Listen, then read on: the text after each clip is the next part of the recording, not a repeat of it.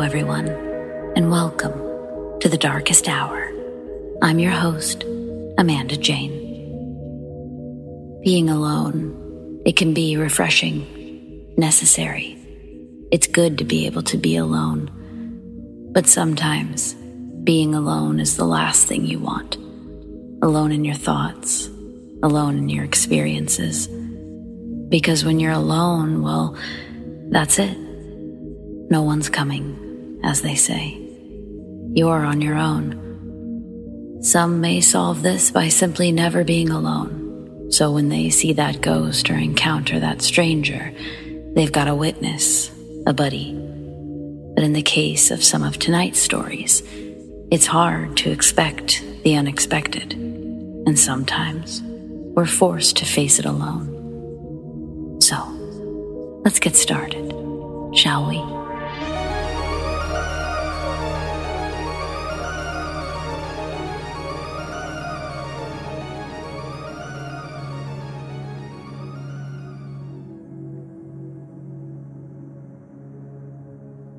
I was at the laundromat today with my father and my 1.5-year-old. To kill some time between loads, I took my extremely active tot outside where he couldn't destroy things. There was a gas station about 30 yards next door, and there was a 6-foot chain link fence halfway between that separated the lots. The area just outside the laundromat that's connected to this fence was a little grassy, sandy, open area with one large tree right in the center. My son runs outside, turns, and starts running around in this area, laughing and playing, which is great. After about a minute, he starts running up diagonally towards the fence in the direction of the gas station. I'm laughing behind him, watching his little legs go, when all of a sudden, I hear footsteps approaching behind me.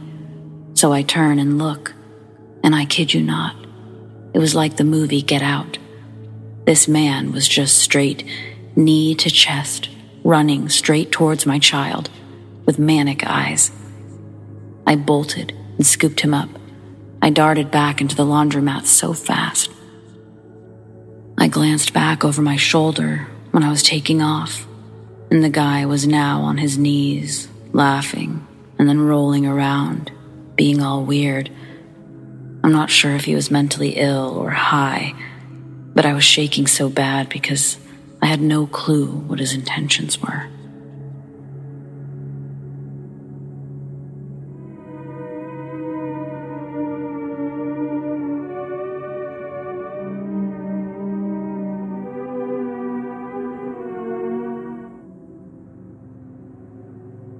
My father told me this story from his childhood very recently, and as a firm believer in ghosts, I decided I needed to do some research on it.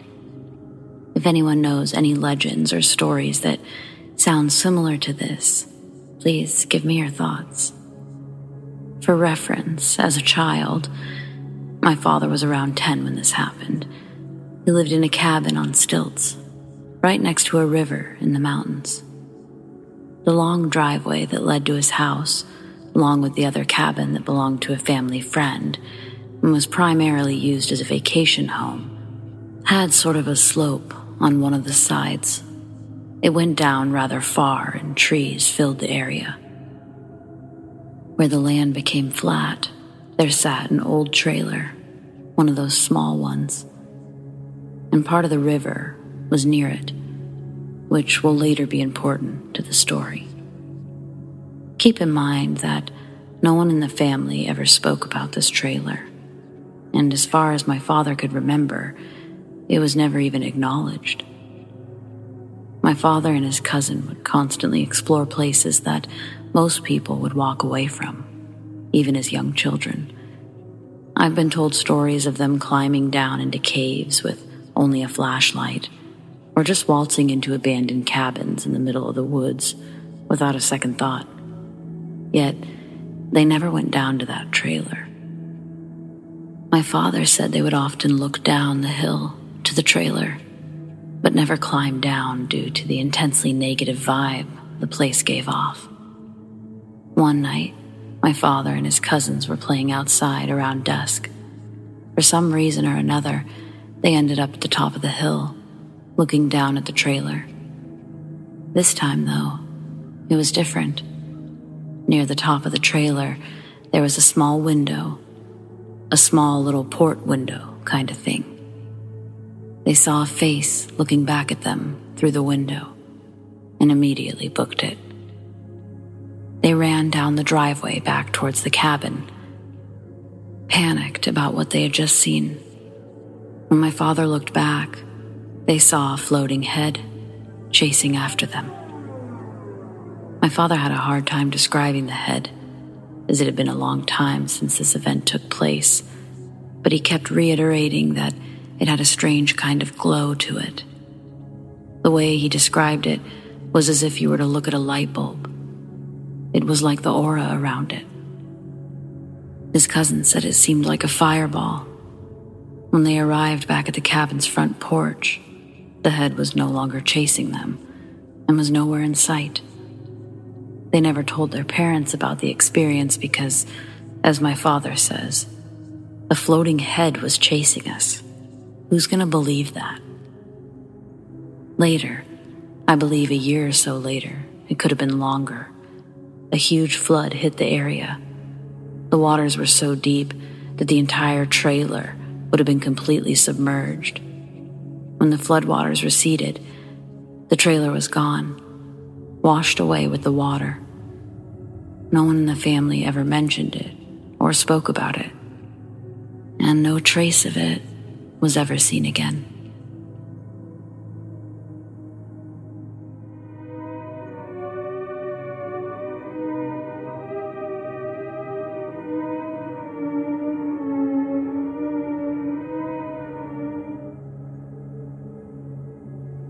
This is an experience my girlfriend had when she was younger. Around 2010, she was at her grandmother's house. It's an old single-wide trailer in the woods. It belonged to her great-grandmother before, so it's around 40 years old.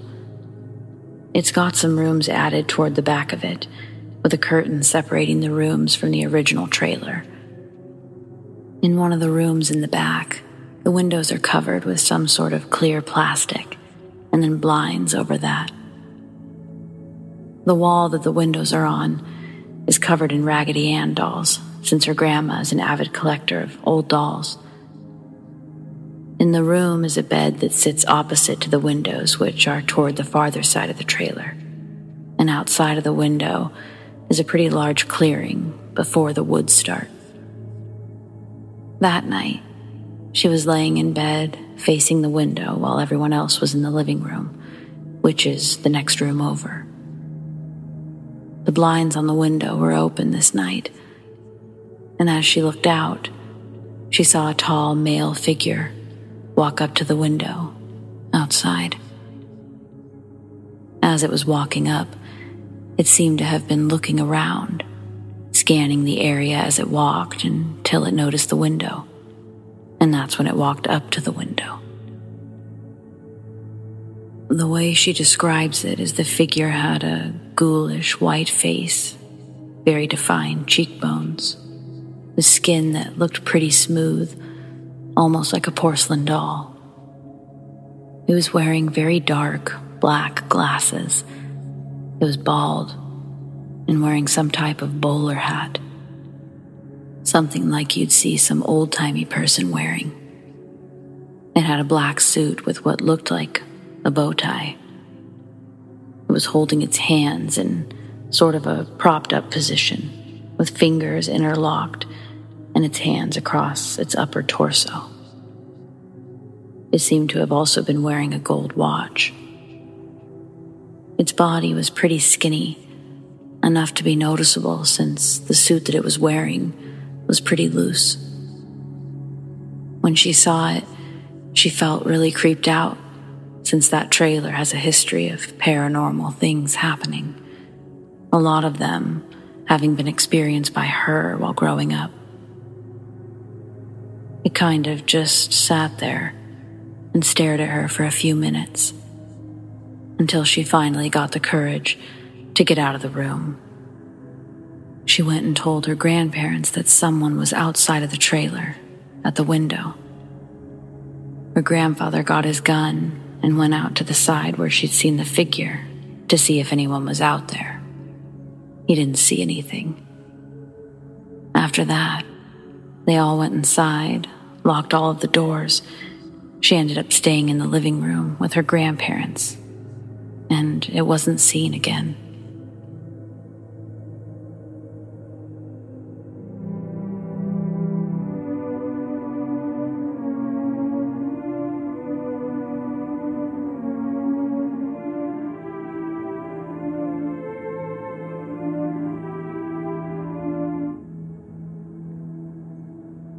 This is a memory my sister and I have from when we were kids. We both remember it exactly the same. We were walking down the hallway towards our bedroom when we saw a strange figure at the end of the hall, just outside our room. It was your stereotypical, almost transparent figure under a bedsheet type of thing. No feet, just hovering. Only it wasn't pure white. It had more of a greenish-blue glow to it. We stood frozen, and we waited for it to move. We knew that our parents were in the living room, just behind us, to our right. It started to glide forward, but before it got far, we'd forced our legs to make us move in the direction of our parents, and we ran without looking back. Our parents consoled us and went to examine the hallway themselves. They saw nothing. But what did we see? Whatever it was, we never saw it again.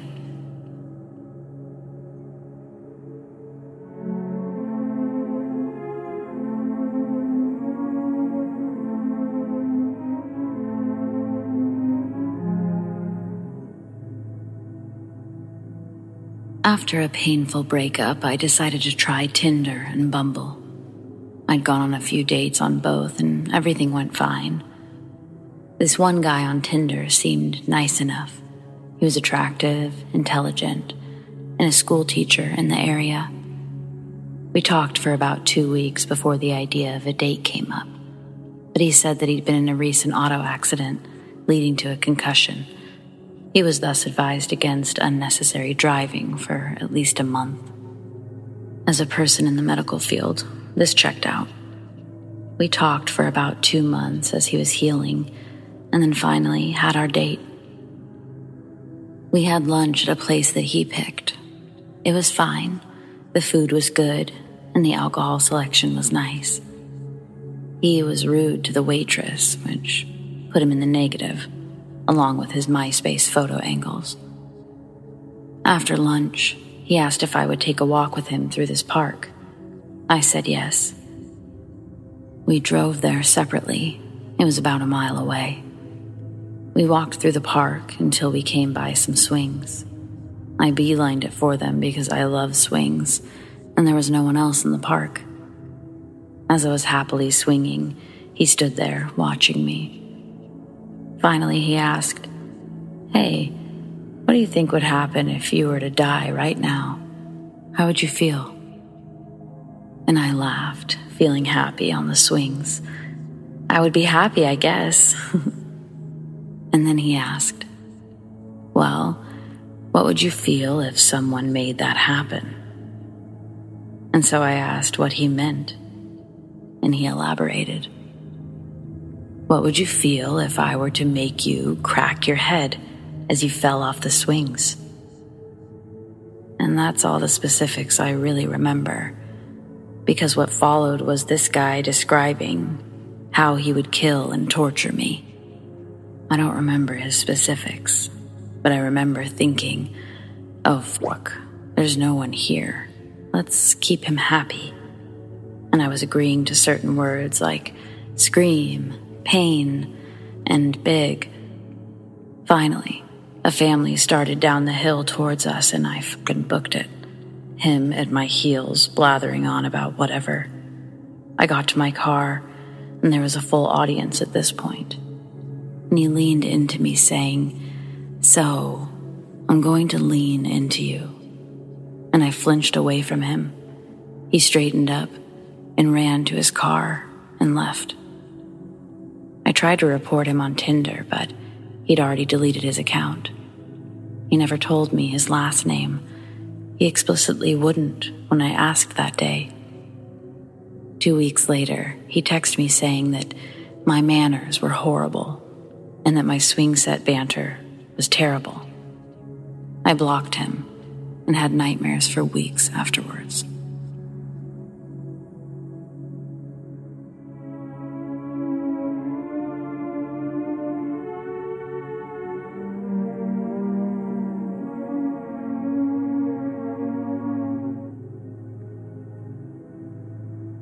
I encountered what I believe was Bigfoot on 2 separate occasions. My first experience was when I was young. My parents had me in a very small private Christian school in rural Maine. I had roughly 6 classmates, and only one was my age, the teacher's son. One day, we were running around outside, racing, playing with rocks and things of that nature. Normal 7 to 10-year-old boy stuff. Now, out back of the church, there was a very large clearing, which I assumed at the time was to make room for additions. But me and my buddy, Josh, always liked to mess around back there, as the earth was extremely uneven. Little divots to hide in, plenty of rocks to flip over and discover salamanders. On this particularly warm afternoon, we were nearing the tree line when we both smelled something foul. We scoured the area for potential dead animals and found next to nothing. As we neared the center of the field, Josh stopped in his tracks and just stared at the tree line, frozen with fear. I called out his name a couple of times, and he just turned and ran, telling me, "Run, run, run." I looked in the direction that made him flee, and I saw a very tall, upright human figure walking between trees with its face following me. Hair covered its body. I too took off and never went back. Our parents, of course, said that we saw a bear, but we know what we saw was no bear. Fast forward to 2012. I've gotten married, have a child, and have enlisted in the U.S. Navy. I was stationed in the Pacific Northwest and have heard the stories, but heeded none of the warnings. My wife scoured the internet one weekend for an easy hike. Our daughter wasn't really old enough to walk, so we decided to bring the stroller. I'm going to be honest, I don't remember the exact location, but I do know that it was off the beaten path. We pulled up to the trailhead and we saw a couple of people very swiftly get into their vehicle, almost panicked, and they sped off. My wife and I dismissed it as they were probably in a hurry to get somewhere, so we continued, business as usual. We began down the path and almost immediately started getting an uneasy feeling. Mutually and audibly, we agreed that something was off. About 5 minutes deep into this actually rough path, the stroller was a bad decision, we heard a blood-curdling scream, which sounded like a woman, but not quite human. It was deep in the woods to our left. My wife and I looked at each other frantically. Time to go. I grabbed my daughter and my wife grabbed the stroller, and we took off. We heard the scream moments later, but this time it was much closer. And now we were hearing something very large trudging through the woods, but we couldn't see anything. We slowed down to listen, trying desperately to keep our location hidden, despite the fact that we felt like we were being watched. Now, the thing moving in the woods was coming from different directions without warning. We could not pinpoint where to keep our eyes, which direction. As we paused briefly again, it seemed like the woods stood still. No sounds, not even birds chirping. We felt like this was our opportunity to barrel out of there. We took off. We were close to the trailhead anyway. Not seconds after our borderline sprint, a massive boulder, probably 100 pounds, launched across the trail as if by slingshot, bouncing off the massive trees. We tried to see where it came from, as there were no hills, but to no avail. We kept moving, and we noticed a downed tree that was in the walking path, which wasn't there previously. After that, we got into our vehicle and took off. Were these humans messing with us? My wife and I didn't wait to find out. It was terrifying, and I doubt that we'll ever know the truth.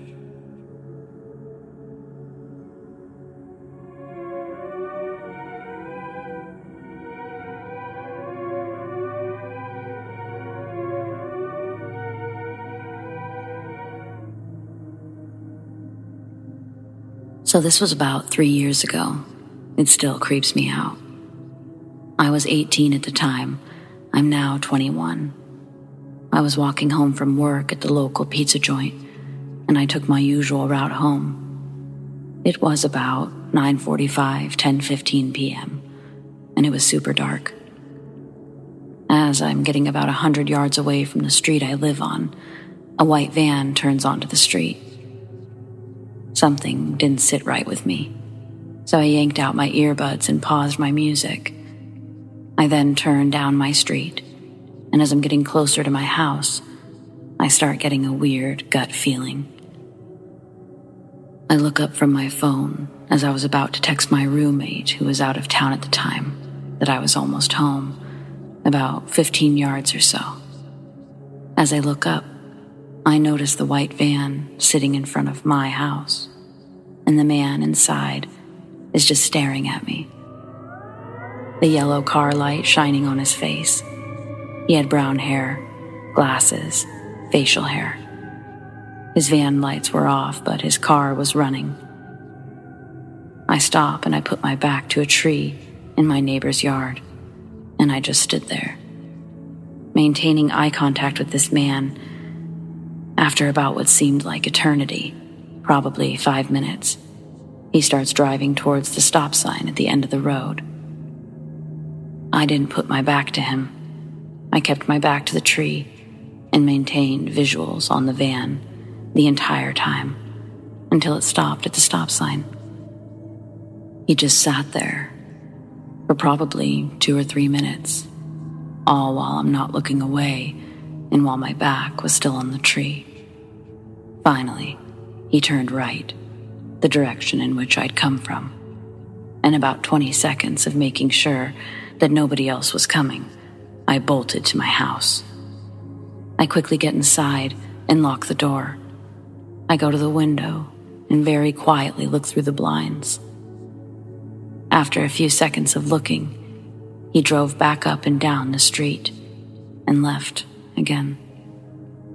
Afterwards, I text my roommate what happened, and then went to each and every one of the windows in my house to make sure they were locked, along with the back door and garage door.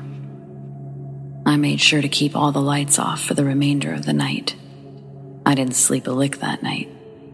I was so paranoid at every sound or movement. Let's just say, I never walked home after that.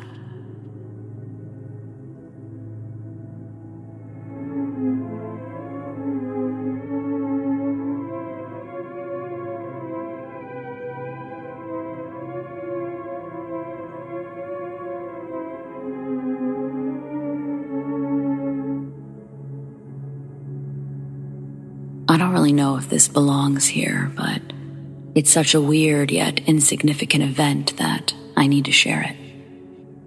I was at a family event today, Queen's Platinum Jubilee, and unfortunately, my family eats that kind of thing up. There were a few relatives I knew but hadn't spent a lot of time with. While I sat away from the main celebrations with my partner and one of the kids, she was 9 and took a shine to us, I thought I could smell smoke. I didn't vocalize it, didn't even look up from my phone, I just thought it. The girl looked at me and said, "You're right. They're having a fire next door. You can see the smoke." She then proceeded to point above the trees where there was smoke. My partner asked what she was going on about, and she didn't reply. I later asked my partner if I'd spoken out loud about the fires, and she said no. I also thought shouted her name for like 10 minutes after, and I got no response. So, less psychic and more glitch.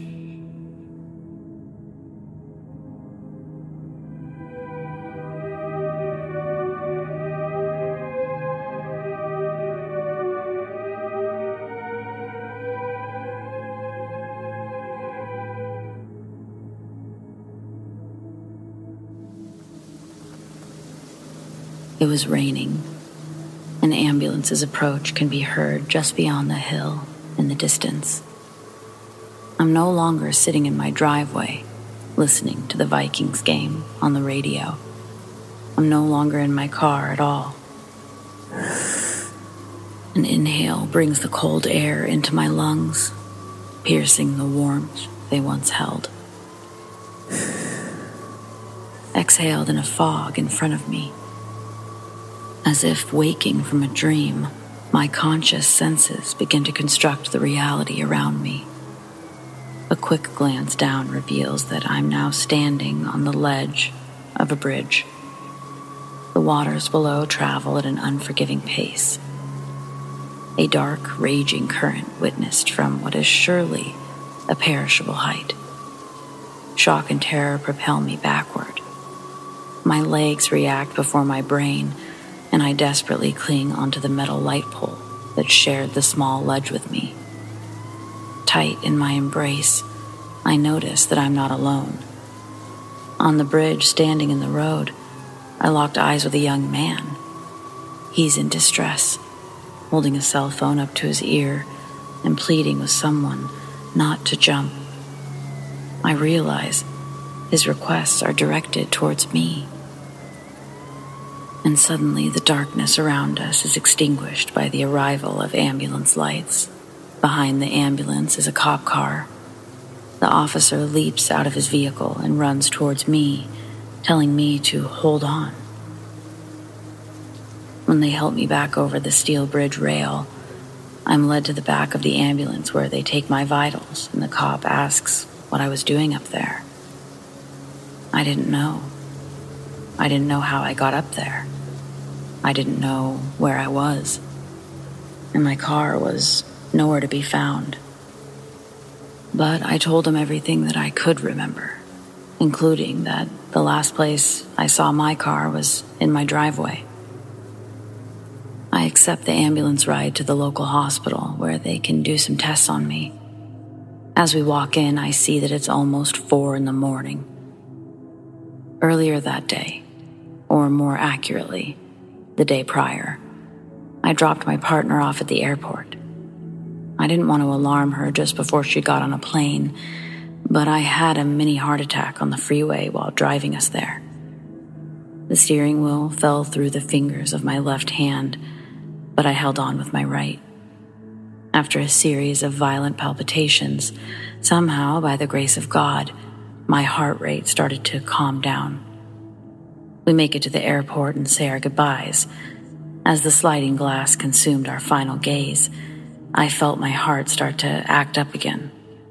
A horse in my chest, spooked from the trot of a death gallop. In anticipation for the pain to grow, I quickened my steps to get back in the car and scramble for my heart medication in the glove box. It's the music of a dead man, I thought, while the pills dance and crash into the orange walls of the bottle, like maracas as my shaking hands try to steady the beat. With a few drops of moisture found in a Gatorade bottle under the seat, I managed to swallow the 2 pills. Then I sat in the airport parking garage and turned on the Vikings game for a while, until I felt confident to drive again. When the first quarter ended, I began my trip home. During the drive, I decided to get some McDonald's. I take the exit ramp, but then I have to look again because it seems somehow I'm merging back onto the freeway. The cars behind me are honking, and I hastily merge back onto the freeway, thinking what happened could be blamed on an absent-minded distraction.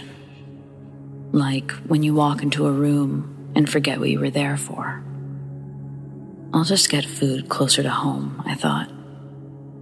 And that's when I saw the McDonald's bag sitting in my passenger seat. The hunger pains I'd previously felt have manifested into sharp jabs of fear and doubt. The sensation is breathtaking. I hit the hazards and pull off to the shoulder, and I dig inside the bag for a receipt. If the time on my dashboard was correct, it had been a half-hour difference from when I got my McDonald's to tapping my hazards. But what truly scared me was that there was another bag under the McDonald's.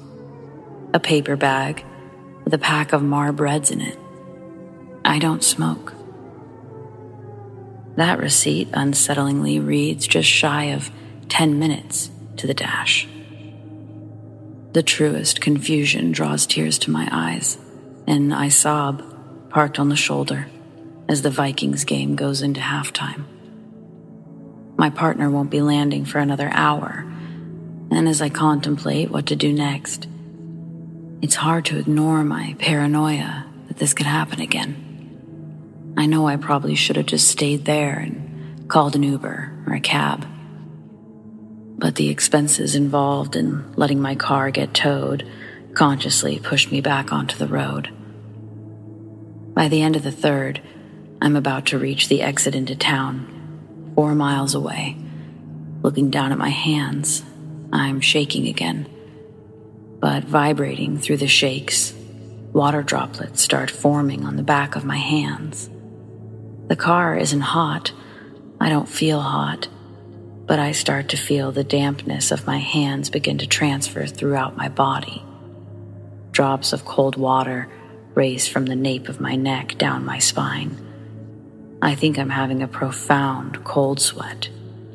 The sweat begins to get in my eyes, and it makes the steering wheel hard to grip. I hear an ambulance climbing the rows of traffic behind me.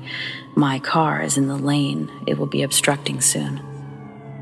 The lane next to me opens up, and I grab the wheel as steady as I can and begin to get over. Using extra caution, I look back and then forward. What was originally in front of me was a silver Mazda. Then, in the blink of an eye, an entirely different car. Maroon Chevy Tahoe, on an entirely different street. I'm on my street. In the game, it's almost over. As I rip into my driveway, I put the car in park, and I rest my head against the headrest as I contemplate calling an ambulance. A part of me just wants to go inside and go to bed. But it's in that moment that I'm transported to where I started the story. The ledge.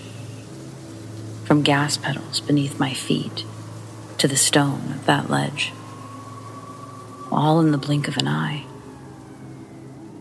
The officer that night must have felt pity for the state that I was in, because after I was shipped off to the hospital, they did a sweep from the bridge back to my address, looking for my car.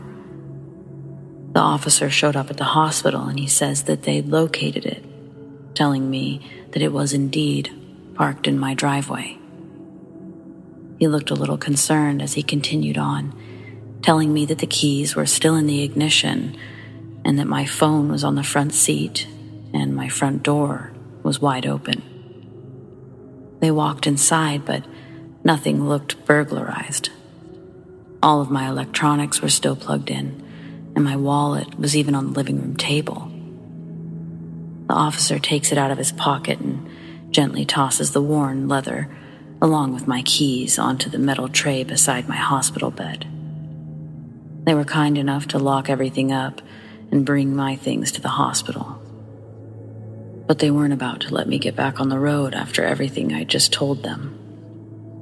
The next couple of hours, I was almost wishing to black out, as inconclusive test after inconclusive test was read to me by a training physician. And as much as I wanted to safely stay in the confines of my hospital room under the watchful eye of medical professionals, it was made pretty clear to me that staying wasn't going to be an option. At this time, there was nothing more they could do for me. Call us if you experience another episode, were the last words spoken to me at the ER. Well, actually, I did hear from the receptionist, "Okay, be outside in 5 minutes," as she confirmed that she'd called a cab for me.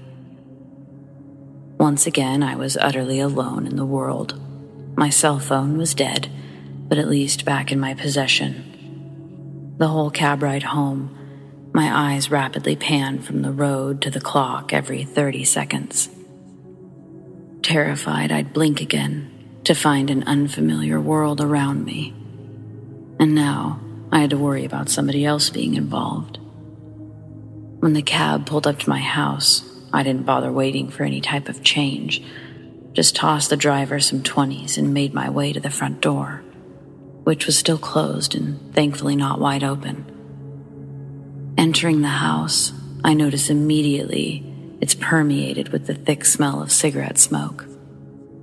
The Marb Reds that were previously on my passenger seat are now laying on the floor of my living room. 4 smokes are missing from the pack. My loathing for the moment turns into spiteful determination to figure out this puzzle of mind and body. When my phone turns back on, tons of voicemail notifications and text messages start filling up my notification bar. While it's still vibrating, I call my wife and I tell her everything up to that point. She reacts exactly how I expect her to, probably exactly how any loving partner would. She tells me that she's finding a flight to take out tomorrow, to stay home, and that she'll get a ride back. Unfortunately, since then, this has not been an isolated incident. Though I don't have many more answers, I've been prescribed medications and keep going through different tests. Right now, I'm on a medication called Namenda. It's supposed to help with cognitive short-term memory loss. And Midrodin, which is supposed to help with the blackout part.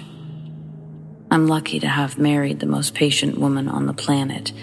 She's become my record keeper of the day-to-day. She's also trained herself to look for signs that I may be stumbling into a mental void.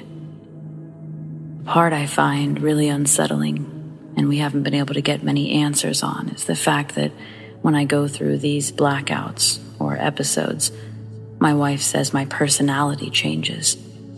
She says the person that she's talking to is no longer me. From my voice, my mannerisms, everything just sort of changes. I know it scares her just as much as it does me. If I'm honest, I'm nervous that this is my life now, that this is the outlook for the rest of my marriage. I feel like the solitude of my soul has been pulled away somehow. Does this kind of thing sound familiar to anyone? Has anyone experienced something remotely like this? The time slips, the changes in personality with no sign of brain injury or psychological disorder. Maybe you know someone who's had this happen to them. I'm losing hope, so casting a wider net, thinking maybe I'll gain some. I wouldn't have bothered writing this story if I hadn't already exhausted every other outlet in existence. So, here's my shot in the dark that someone somewhere out there will be able to empathize, maybe give advice on, I guess, just surviving. Anyway, thanks for listening.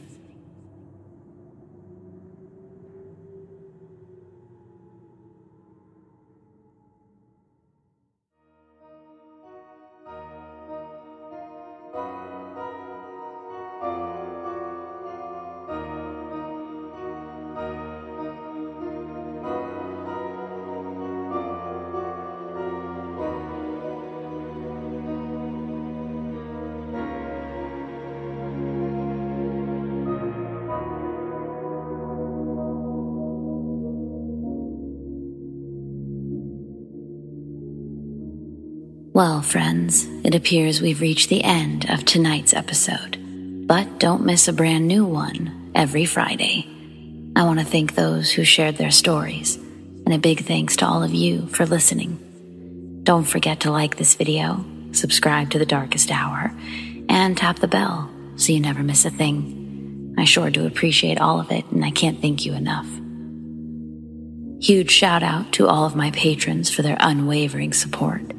Misanthropia, Shane Q, Monica L, The Dark Cosmos, Zoe Watt, Shelly B, Rat Girl, Alicia S, Aaron G, and The Darkest Hour's newest patron, Donald C. If you want to support The Darkest Hour in other ways, consider joining my Patreon. Check out patreon.com/thedarkesthour. or click the link in the description to learn more. You can keep up with me and all things Darkest Hour over on my Instagram at The Darkest Hour YT. Or if you'd prefer, follow me on Twitter, Amanda Jane TDH. Do you have stories like these? I'd love to share them. Send them to me, amandadarkesthour@gmail.com. Or on the Darkest Hour subreddit, The Darkest Hour YT. Stay spooky.